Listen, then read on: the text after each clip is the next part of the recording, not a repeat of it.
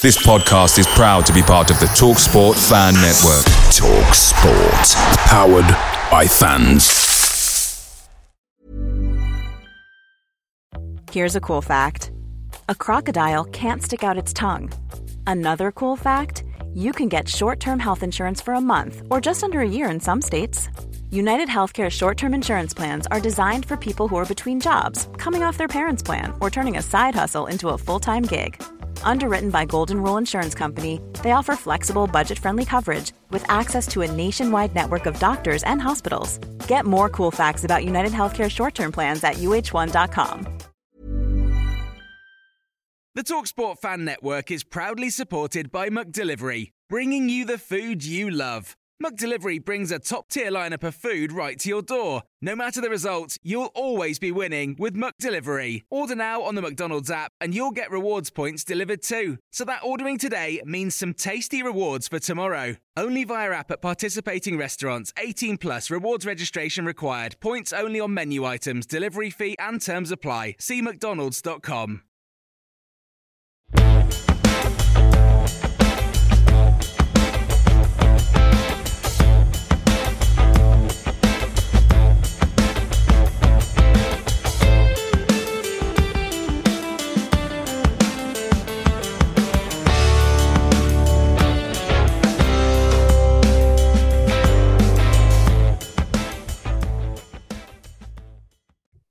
Hello and welcome back to the MK1 podcast, your audio hub for everything Milton Keynes Dons.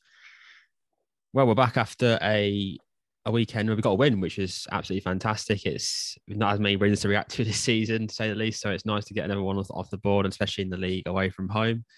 Ross, obviously an eventful weekend outside football for us also, with our NFL teams taking part. Obviously, we won't talk about that too much, but how you doing, mate? You had to mention it, didn't you? Of course, come on. I was, it was a bit of karma, really, when I was sending Ollie and Liam messages about heading into third quarter. I was practically already celebrating. And I said to Joe Chapman, funnily enough, I actually did say to him, I said, what do you just watch? And yeah, the inevitable happened and we collapsed against obviously Dolphins. But the beauty about the NFL is there's always a game the following week. You sound like Liam Madden. Not too high, not too low.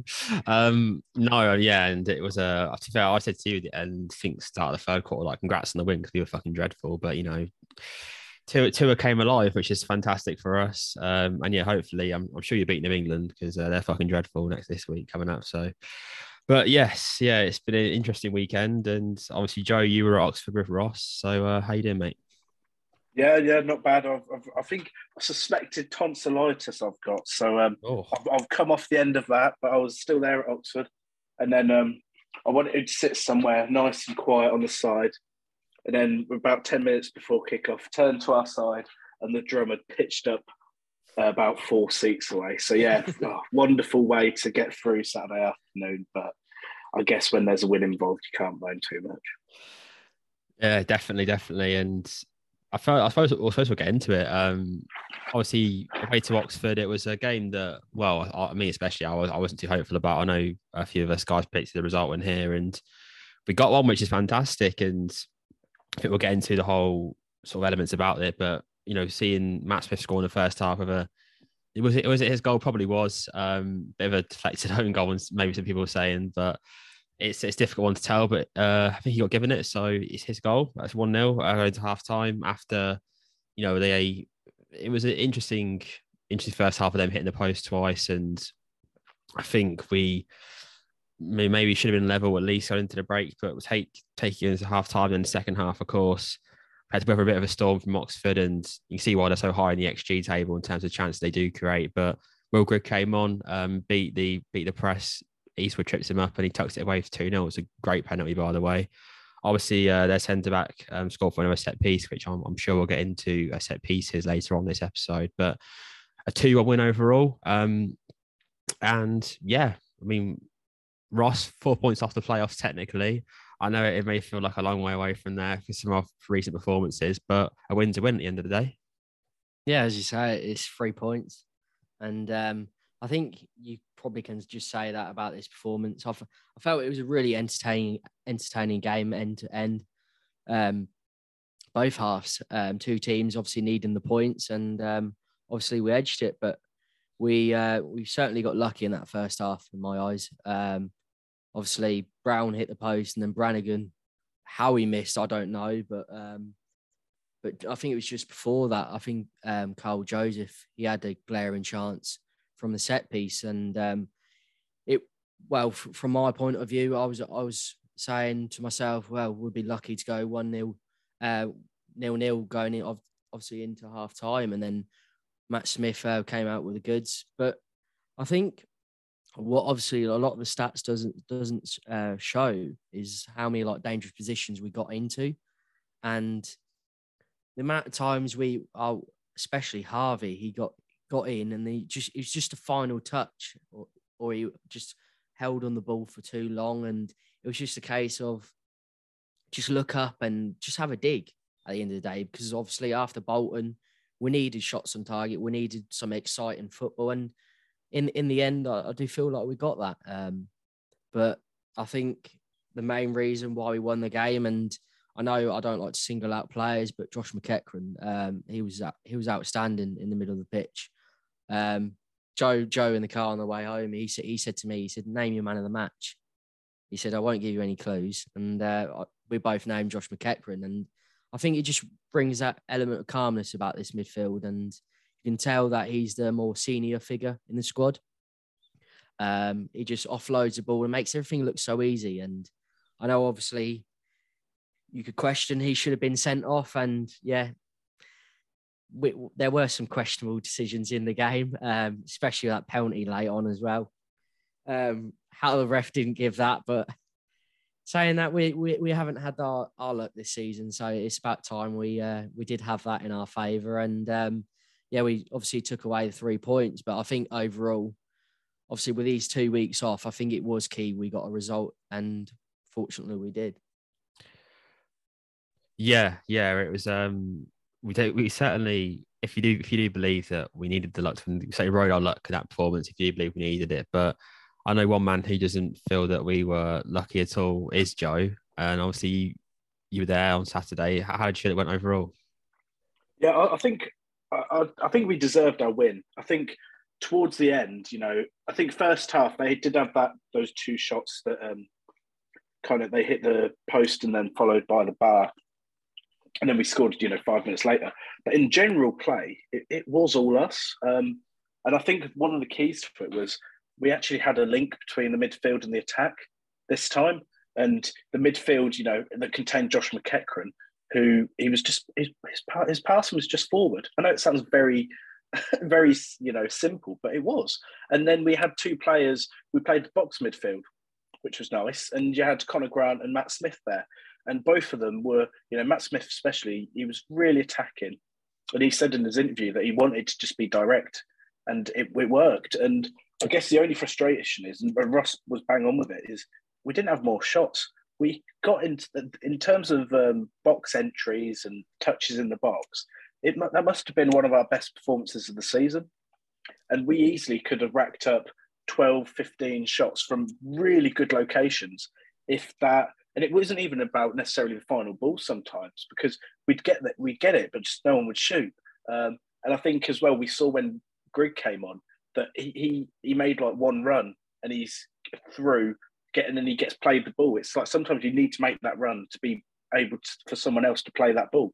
And it was a cracking ball from Matt Smith to play Will Grigg through, who then got taken down by the goalkeeper. I mean, we were far away from that, but. Yeah, I think, look, Oxford did create chances, but they're going to when they're 1-0 down and they're throwing everything at it. But I think, we restricted them to, there was a couple of chances that were pretty good, but on the whole, we did restrict them to not much, in my view. And I think that that set piece goal, that's annoying. And like you said, we'll get into that more. But just to wax lyrical about McEachran, I saw him. He was actually organising the attack.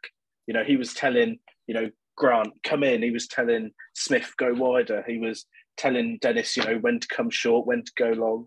And even just stuff like his positions, it almost forces you into the ball that you're going to play next. So the amount of 1-2s in the middle of the pitch with Devoy, and then all of a sudden, the whole game just opens up. And so I think that was the difference. And just actually having a link between the midfield and attack. Oh, look, we can attack. And when you're not relying on your left back and your right back to do the attacking for you. So much better. I think, we didn't necessarily have the shots, but I think, in terms of the threat we had, the threat we had was the most dangerous we've looked for a while, really.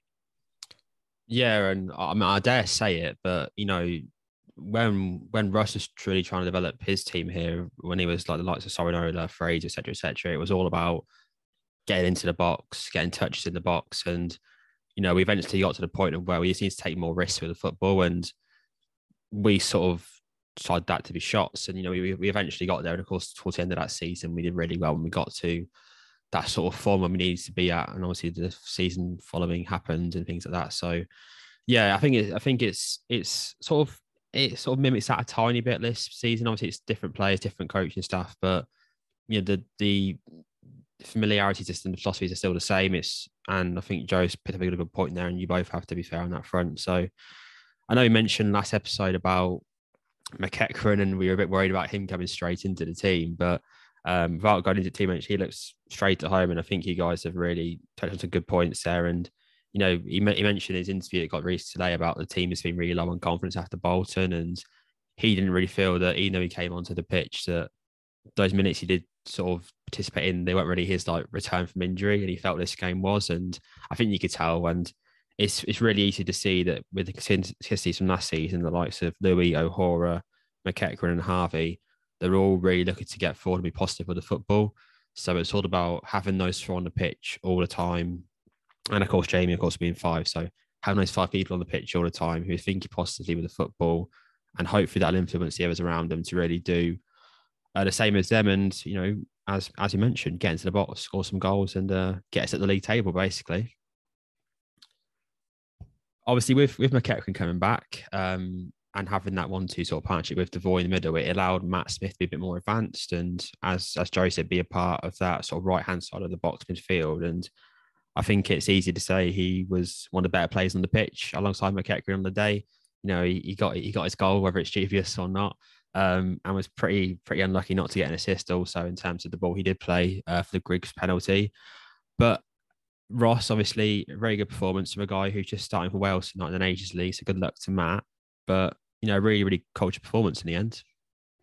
Yeah, and I think, obviously, he mentioned straight after the game in sense of he just needed to chill out a bit more when he's on the ball, and he didn't want to force things. And I think that's such a key thing with these young players. Sometimes it gets the better of you, and you just want to always make that Hollywood pass or that final ball. And I think sometimes, especially with McEachran, I notice sometimes, and I know we speak about Smith here, but when Smith was trying things, McEachran would always be the first person to go up to him and pat him on the back and say, "Good effort. Let's go back and reset," sort of thing. And it's just having that encouragement to just, as you say, take that risk and play that final ball. And I think with Smith, what you get is, if it doesn't work out for him, he'll always give you 110% on the pitch in terms of covering ground. And I think sometimes you take that for granted, especially in this system. And I know we've struggled with it recently in terms of through the middle of the pitch. I think if you've got someone, I know Kasumi covered a lot of ground last year. I think you're never going to be able to replicate that sort of player. But in terms of someone who's willing to bust a gut and recover the ball or get the ball up the pitch, I think Matt Smith's that perfect player. And I think with time and minutes, I think with a lot of players in his squad, obviously we don't know our starting 11 at the moment, but I feel like Matt Smith has got a huge part to play in this season. Yeah, he was I remember we spoke about this, didn't we, towards the end of last season, but also started this season in terms of, we spent a fair chunk of money on Matt Smith and Man City, and we expected his role to be a fairly influential one this season. And, what he's done so far, admittedly, some of the games it's not been that great, but the team hasn't been that great. And obviously when the team plays kind of well, he's an influential role in that. So it's good that he's stepping up and being that player that we know he can be. and hopefully that continues for club and country to get to the World Cup. So I think another player, as Ross mentioned, a lot of players need time and minutes in the team, but I think one of the players who is perfect is that explanation is Jack Tucker.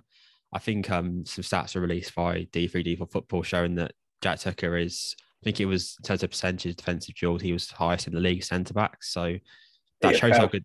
As EFL, even better than EFL. So that shows how good he is defensively. But I think with the actual sort of players like the squad also, I think it's going to take time for him to develop other sides of his game, particularly with distributing the football in general.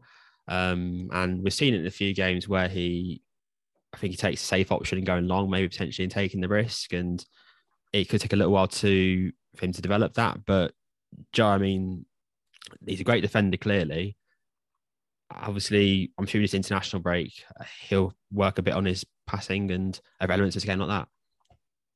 Yeah, and I think it's a weird one with him because when I think back to when Warren O'Hora first came in the team, and you could tell he had something about him. But let's be clear, like I remember at the start, like Warren O'Hora, he was in and out of the team. He weren't a surefire starter for his early period at the club, and it was probably Warren O'Hora. It was probably his on-the-ball stuff that was letting him down, if anything, and that was playing out on the right. And I think Jack Tucker, he's been thrown into a team that is not playing well, a team that is different, and he was given an absolutely major responsibility. When Darling came into a settled team and came right into the middle of it. It was, Keogh out, Darling in, boom, but the team was already set up essentially. So I think Tucker's, he's had a real hard job and he's not done, and then let's get it straight, he's not as if I'm not saying he's the best player on the planet and he's never made a mistake in his life, but I think you can tell defensively that I'd say he's better than Harry Darling defensively. And this is Harry Darling that's actually, Swansea have had a bit of an upturn in form and it's come with Harry Darling sat on the bench, unfortunately. And I think that with Tucker, him going on the right, it's almost just taken the spotlight off him a little bit. And it's almost, he's not as crucial in build-up. And I think that's just allowed him to focus on the defending, which is probably key asset. Well, it is his key asset. And then just ease him into the style of play. He's been playing hoofball under Steve Evans, Neil Harris. It would scar anyone for life. It's not like Mark Bonner. Mark Bonner was Harry Darling's manager at Cambridge. And we've seen what a good job he's done and how how well he's thought of as a coach. So I think just two completely different players, and I think that he's doing a good job. He's doing a good job. He's not the second coming of Christ yet, but he's getting there. And I think he just needs to be cut a bit of slack because, I just think people need to remember that for people like Warren O'Hora or, it's not always been plain sailing for them. Yeah, and you mentioned O'Hora there. I think Tucker's got the perfect two, in a sense, role models to work off in terms of Woz and journey he's taken on, but also Louis and the fact that he's been here for ages. And Louis, in every stat you look at, echoes what we want from a centre back in terms of progression. So he's got the perfect two players to learn and sort of amend his model to. Yeah, and I think what people have to remember is I think Joe nailed it right on the head in terms of it's not a like-for-like replacement. And I think what people have to realise is in the sense of, granted, he was playing for a dual side, but I think he looks a lot better when he's playing out on that right-hand side, but then Woz can't do his normal thing. And I don't feel like Woz is the Harry Darling of the team. So I think people have just got to let that one go and say it's Harry Darling. Yeah, granted, it was great when we had him, but we've got to let that go now. And I don't think you've got many players at this level, and that's the reason why Harry Darling progressed so quickly, was because he was way too good for this level.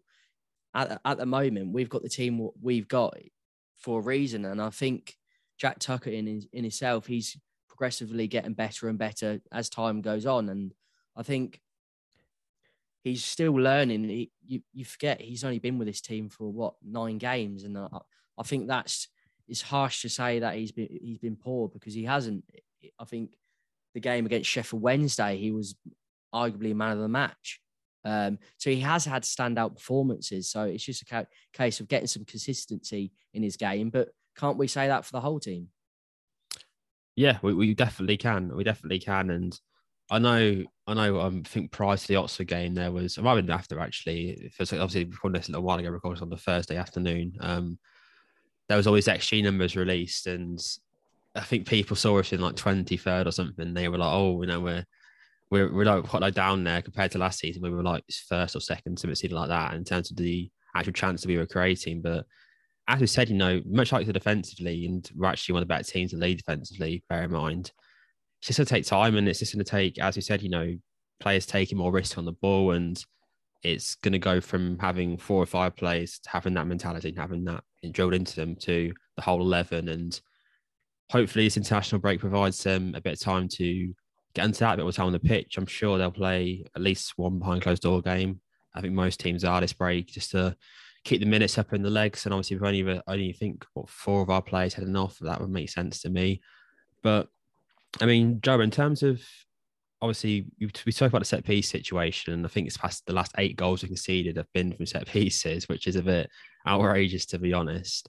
Obviously, I'm sure that's the number one thing that the coaches, staff are looking to sort of highlight and improve on over the international break. Is there anything else that you'd sort of pinpoint and maybe ask them to, or request them to have a look at? Oh gosh, yeah, I think the penalties you can put down to. I mean, the penalties, it was, was Louis gave away the first 2, and they were both, they were penalties. And I think with them ones, it's almost as people just trying too hard. I think to try and when things aren't going well, people just maybe get a bit desperate. Same with Devoy. He didn't need to go for that ball, but he stretched himself, and we were doing okay. We weren't playing amazing, but so maybe there's an element of that. But in terms of set pieces, it's so weird because, the managers largely are in charge of set piece, right? And there'll probably be an element of zonal and an element of man marking, etc. So we obviously know how to do it, because last season, I think only 1 or 2 teams conceded less XG from corners. We were one of the top dogs for defending our set pieces. And I don't buy the fact that, Harry Darling's gone, and so we've lost a bit of height in there, because I'd say Jack Tucker's every bit as good in the air as Harry Darling is.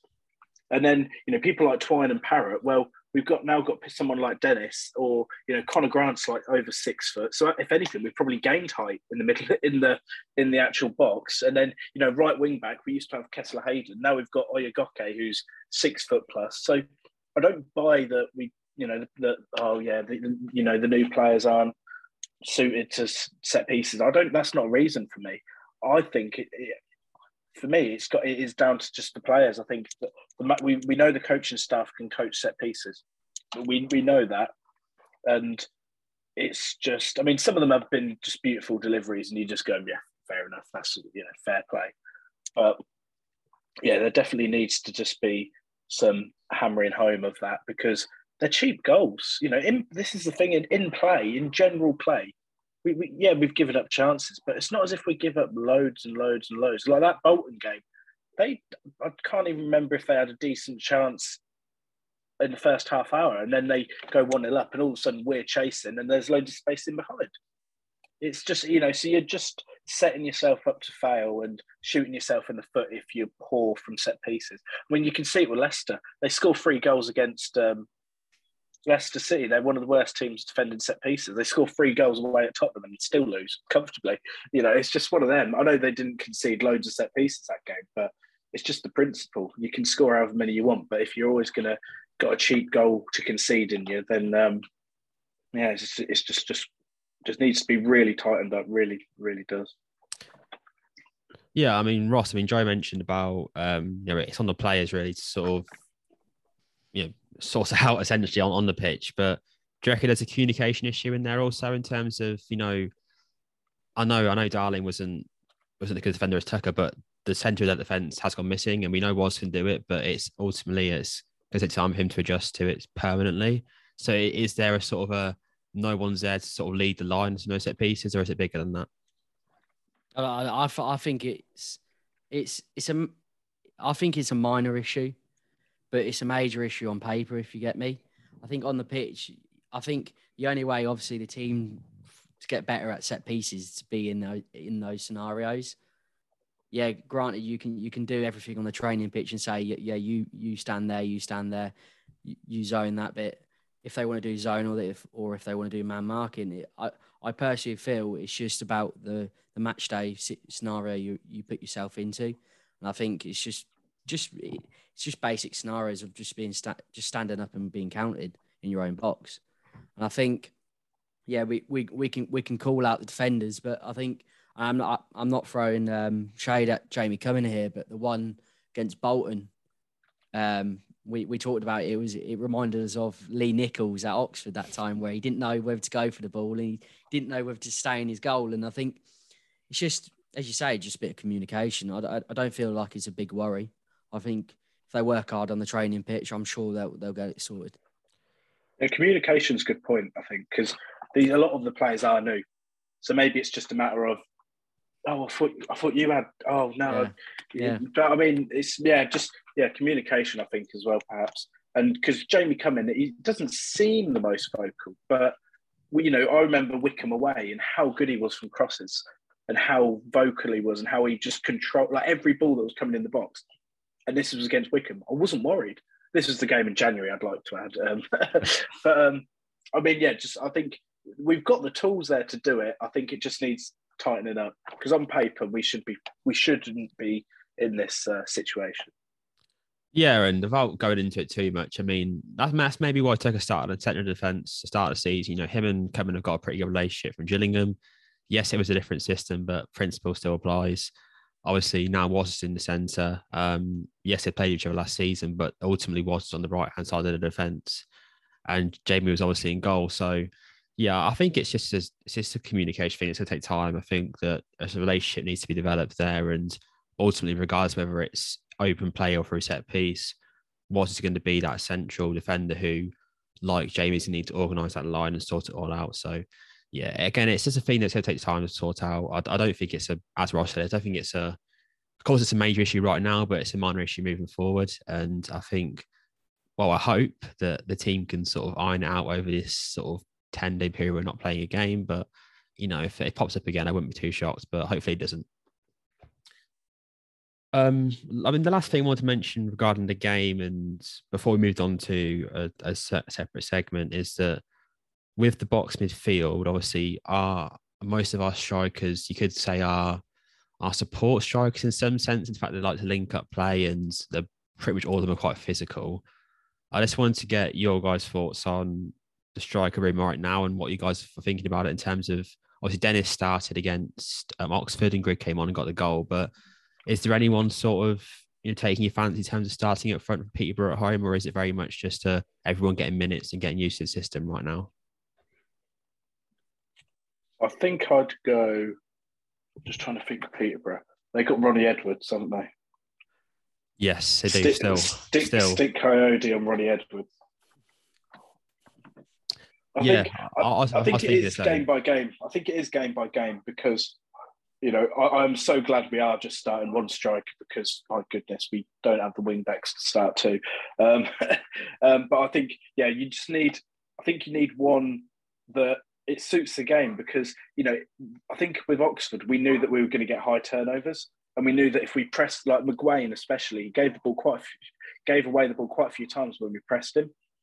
Whereas there's going to be some games where actually we're going to dominate the possession. And so if we're going to dominate the possession, like say maybe against a Shrewsbury, I'd rather maybe have a Will Grigg in there because you want someone in the box making movements. You're not going to be playing on the counter attack or in transition like we were with Dennis.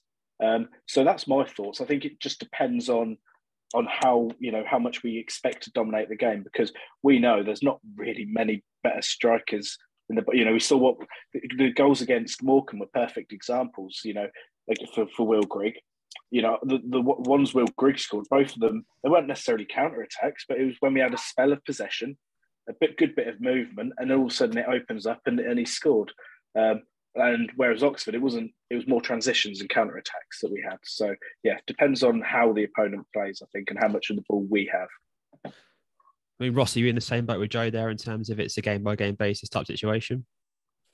I'm waiting for Mo. Oh, please! I miss him so much. MDL's ready to be alive and kicking. No, in terms of, I think we're especially with that Peterborough back line. They do struggle with especially against Bolton. They were struggling against the press, and I just feel, yeah, you can go with that physical approach, obviously Coyote, but I feel Dennis probably is the best option in this sort of game. I just feel let's not make Peterborough.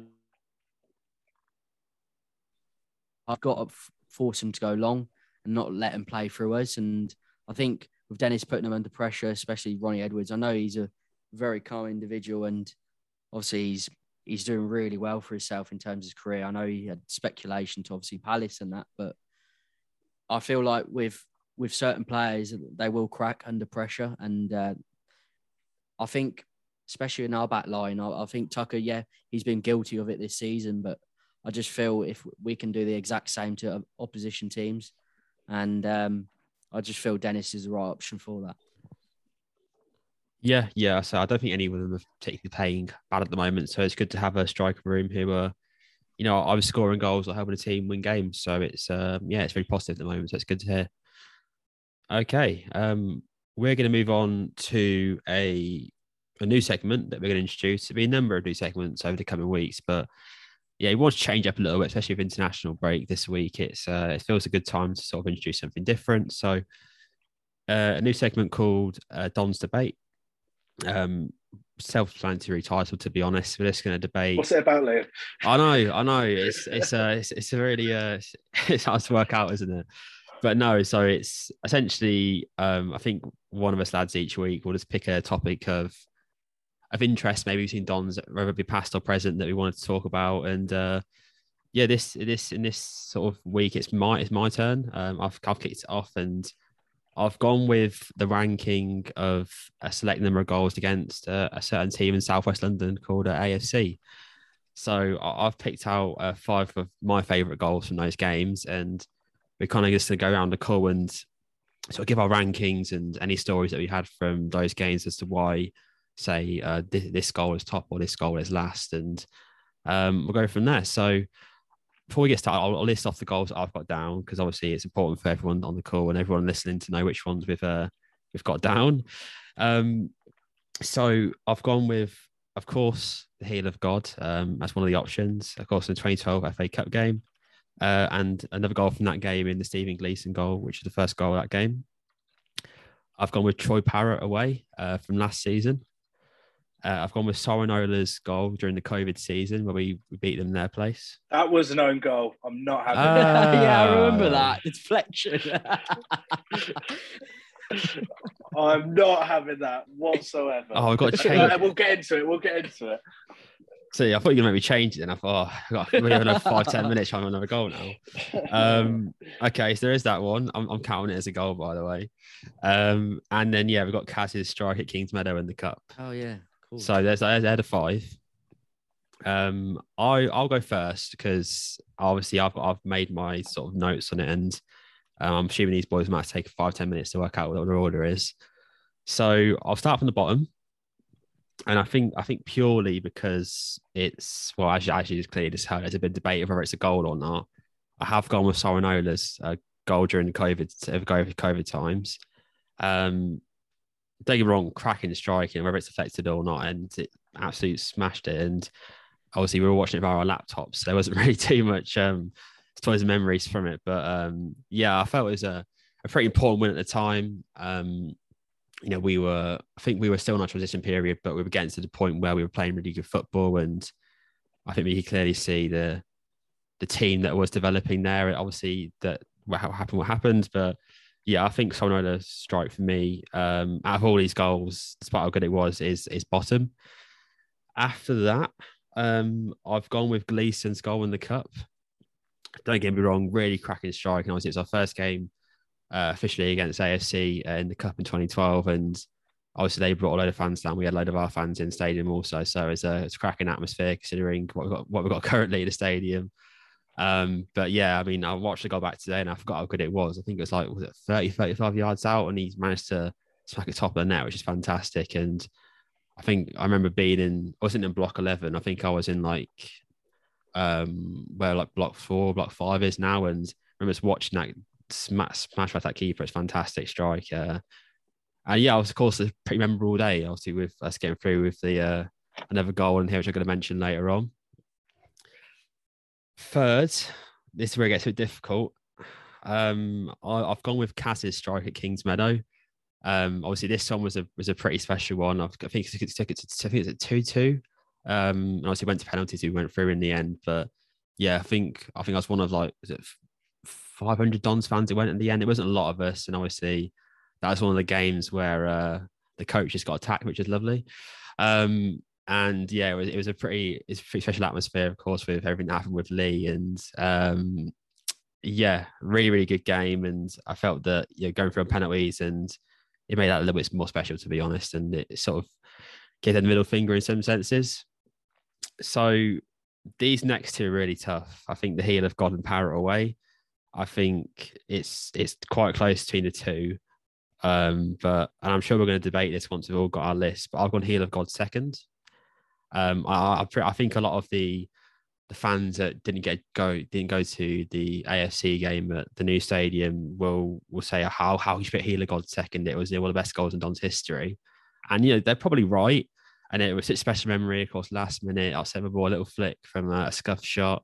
Obviously, we went mental, but I think that with the Parrot goal, I think everything that came from that goal, see the day, I think being stuck in security, which felt like for an hour, pretty much trying to get into the ground. Obviously, them taking the lead through a classic ASC goal, like proper goalmouth scrap, and the way this Troy just took it on the half volley. Obviously, the away end went absolutely mental, flares everywhere, people getting chucked out of the ground. And of course, we were in a pretty good spot at the time, going for promotion. It ended up being, it should have been a massive point towards our promotion campaign. And I think obviously with it being technically the first trip there where fans could go to that new stadium, to mark it off with that goal and ended up being that point was a pretty special day. And I suppose you could say I'm ranking the moment over the goal, but at the same time, I think it kind of all goes hand in hand. And yeah, that goal will be, if it would go down in Don's folklore, to be honest, is one of the better goals that we've seen in the club so far. So that's my list, and I've talked for long enough. So Ross, what's your 1 to 5 on that lot? I think you've got to put that Sorinola one in terms of just the goal itself, and the obviously no fans being there. I don't like watching obviously derby games on TV or what, so I'd rather be there. So I think just the overall occasion of the Sorinola goal. I know it was obviously the Plough Lane trip the first time back, but I think that has to be the bottom one. And then obviously the next four, I think you could put him really in any order. I think in fourth I probably would go Gleeson. I think it's just in terms of what came next after it. I just feel it was some strike. It's probably one of the best hits he's ever done in his whole career. But in terms of obviously the result and what we went on to do, I think you've got to put the heel of God obviously above it, and then obviously the Parrot strike. I've got in next. I think the Parrot strike. I think it's a bit of a weird one for me because of when Louis got the ball, everyone was shouting shoot, and typical Louis, he puts the ball back in the mixer, and then Parrot swipes at it, and I think he knew full well if he'd done that 100 more times, he would never hit it that sweet.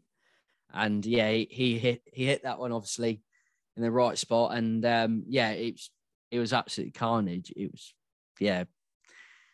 was just an unbelievable day, but it's a bit of a shame, obviously, where we didn't go up due to dropping 2 points elsewhere. And I know you can't look back at that and say, well, it's 2 points dropped to this and that, but it was really a game we should have been winning. That's the only reason why I put it in third. Then I've got the Kasumi one second, and a lot of people would probably question that. I think it was because of obviously Kasumi is one of our own, and it meant a lot more. And he was a young lad, and I think I might be wrong, but wasn't it his first start? I could be wrong there. Yeah.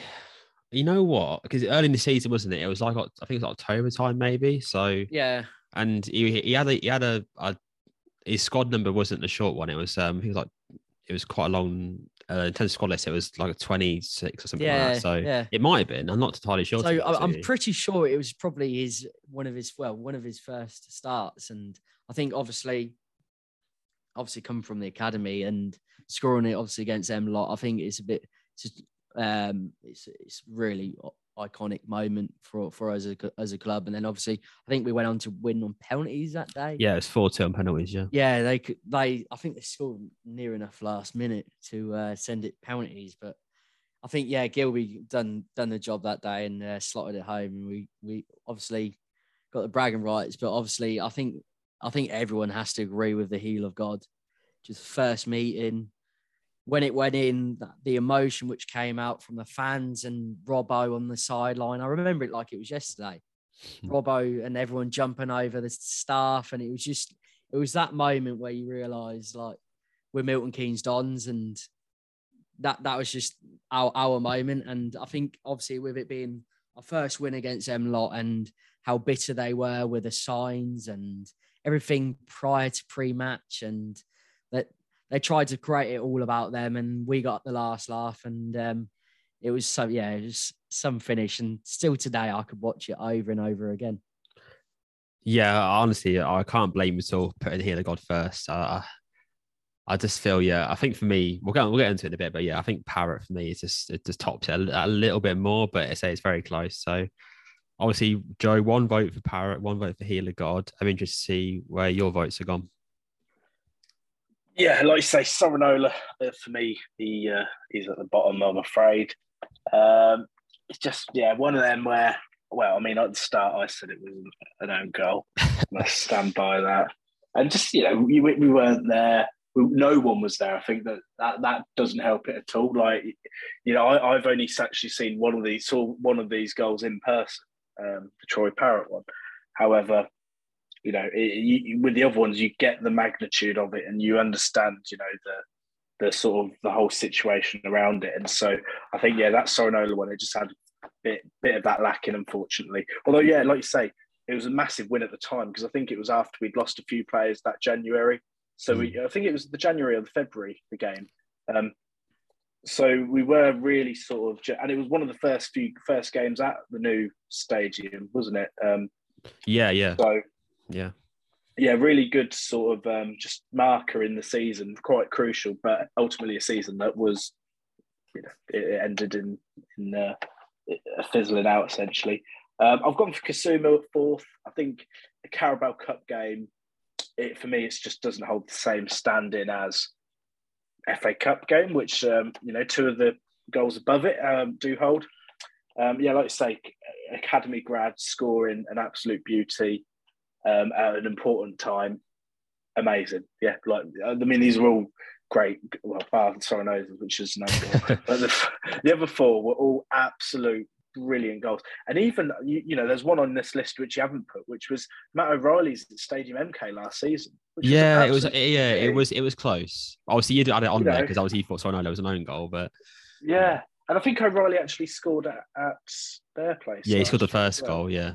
Yeah, so that was a tap in though, but yeah. Oh, I don't know over Sorinola. Like I say, Kasumu, great goal. I think just maybe the occasion and the fact it wasn't a winning goal for me puts it in 4th. 3rd place, I've gone Stephen Gleeson. I think that it was, first goal in the historic fixture. I was 13 at the time, 14 at the time. And as someone that lives, an hour away from Milton Keynes and parents that don't support Milton Keynes Dons, I couldn't make it. So it was on TV, so I was watching on TV. And, just unbelievable strike, really. I think maybe you had to actually be in the stadium to really appreciate just how good it was. But Gleeson, one of my favourite Dons players, and it's the goal that kicked off the game, iconic, and it's if you'd say one of your favourite goals against any team, it would be probably in my top 10. So it's just a great goal that I love. I'll go with who I've gone first. So I'll announce my team, my one in first. First, I've gone Troy Parrott in first. I think, as you say, it was one of them where we were on that run. We were on that run, and the whole circumstance of the game, it was a frustrating game. I remember we started Connor Wickham up front. Yeah. What decision that was? It was just a weird, frustrating game. They got the crappiest goal, which had deflected, and they probably were the better team in the first half, definitely. And then I remember, we started getting on top, and just Lewington. That's just typical Lewington as well, because everyone else is just going absolutely mental in the box, and then you're just like, what's he done there? And you're like, oh crap, like Troy Parrott's unmarked. And then what else can you say? Like, especially in the celebration, I think the Twitter account Footy Limbs had it rated as like one of the best of the year.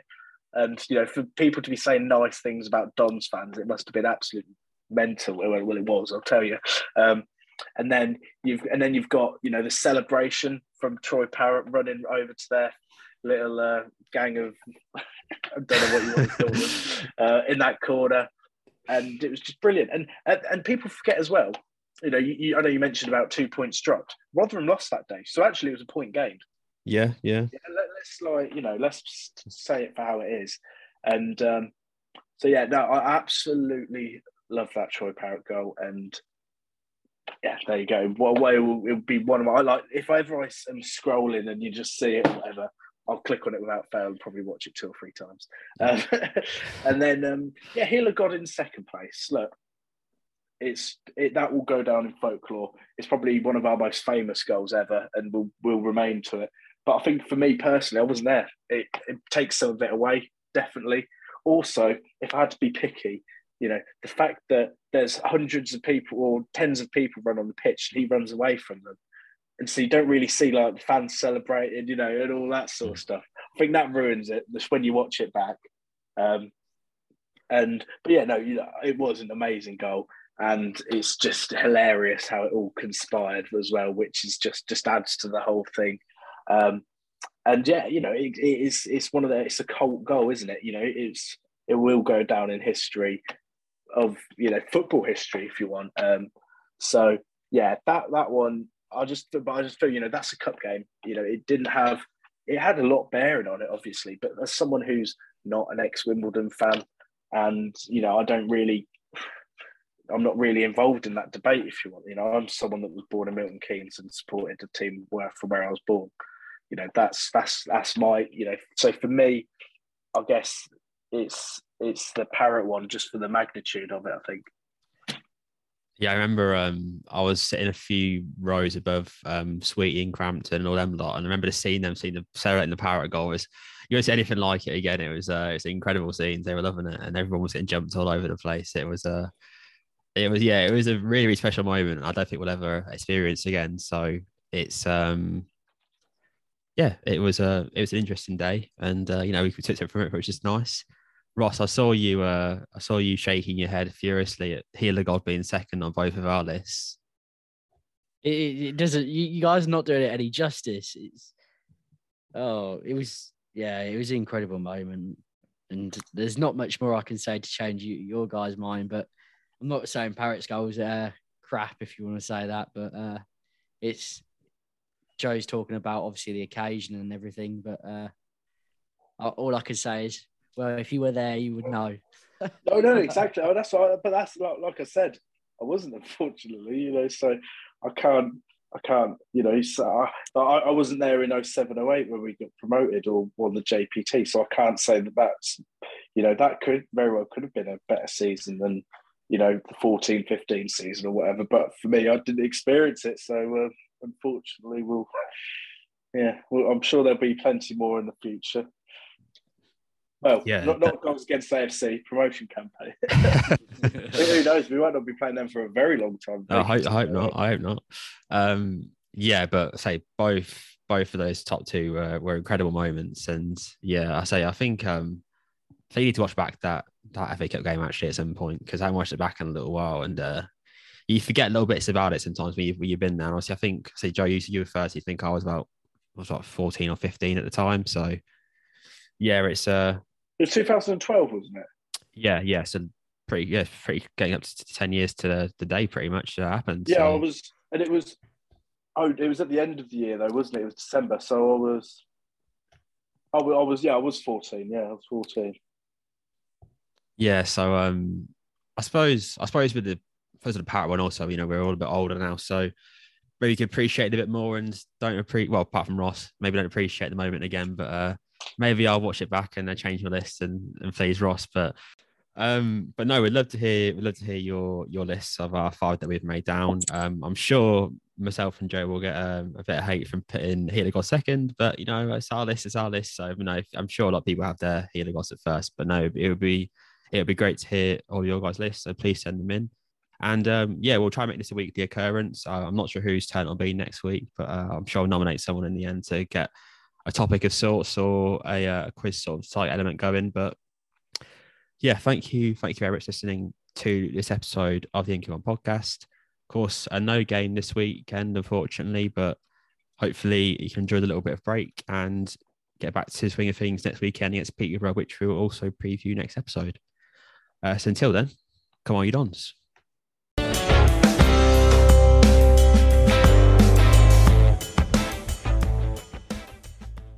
Away days are great, but there's nothing quite like playing at home. The same goes for McDonald's. Maximise your home ground advantage with McDelivery. Order now on the McDonald's app. At participating restaurants, 18 plus, serving times, delivery fee and terms apply. See mcdonalds.com. Planning for your next trip? Elevate your travel style with Quince. Quince has all the jet-setting essentials you'll want for your next getaway, like European linen, premium luggage options, buttery soft Italian leather bags, and so much more. And is all priced at 50 to 80% less than similar brands. Plus, Quince only works with factories that use safe and ethical manufacturing practices. Pack your bags with high-quality essentials you'll be wearing for vacations to come with Quince. Go to quince.com/pack for free shipping and 365-day returns. This podcast is proud to be part of the TalkSport Fan Network. TalkSport. Powered by fans.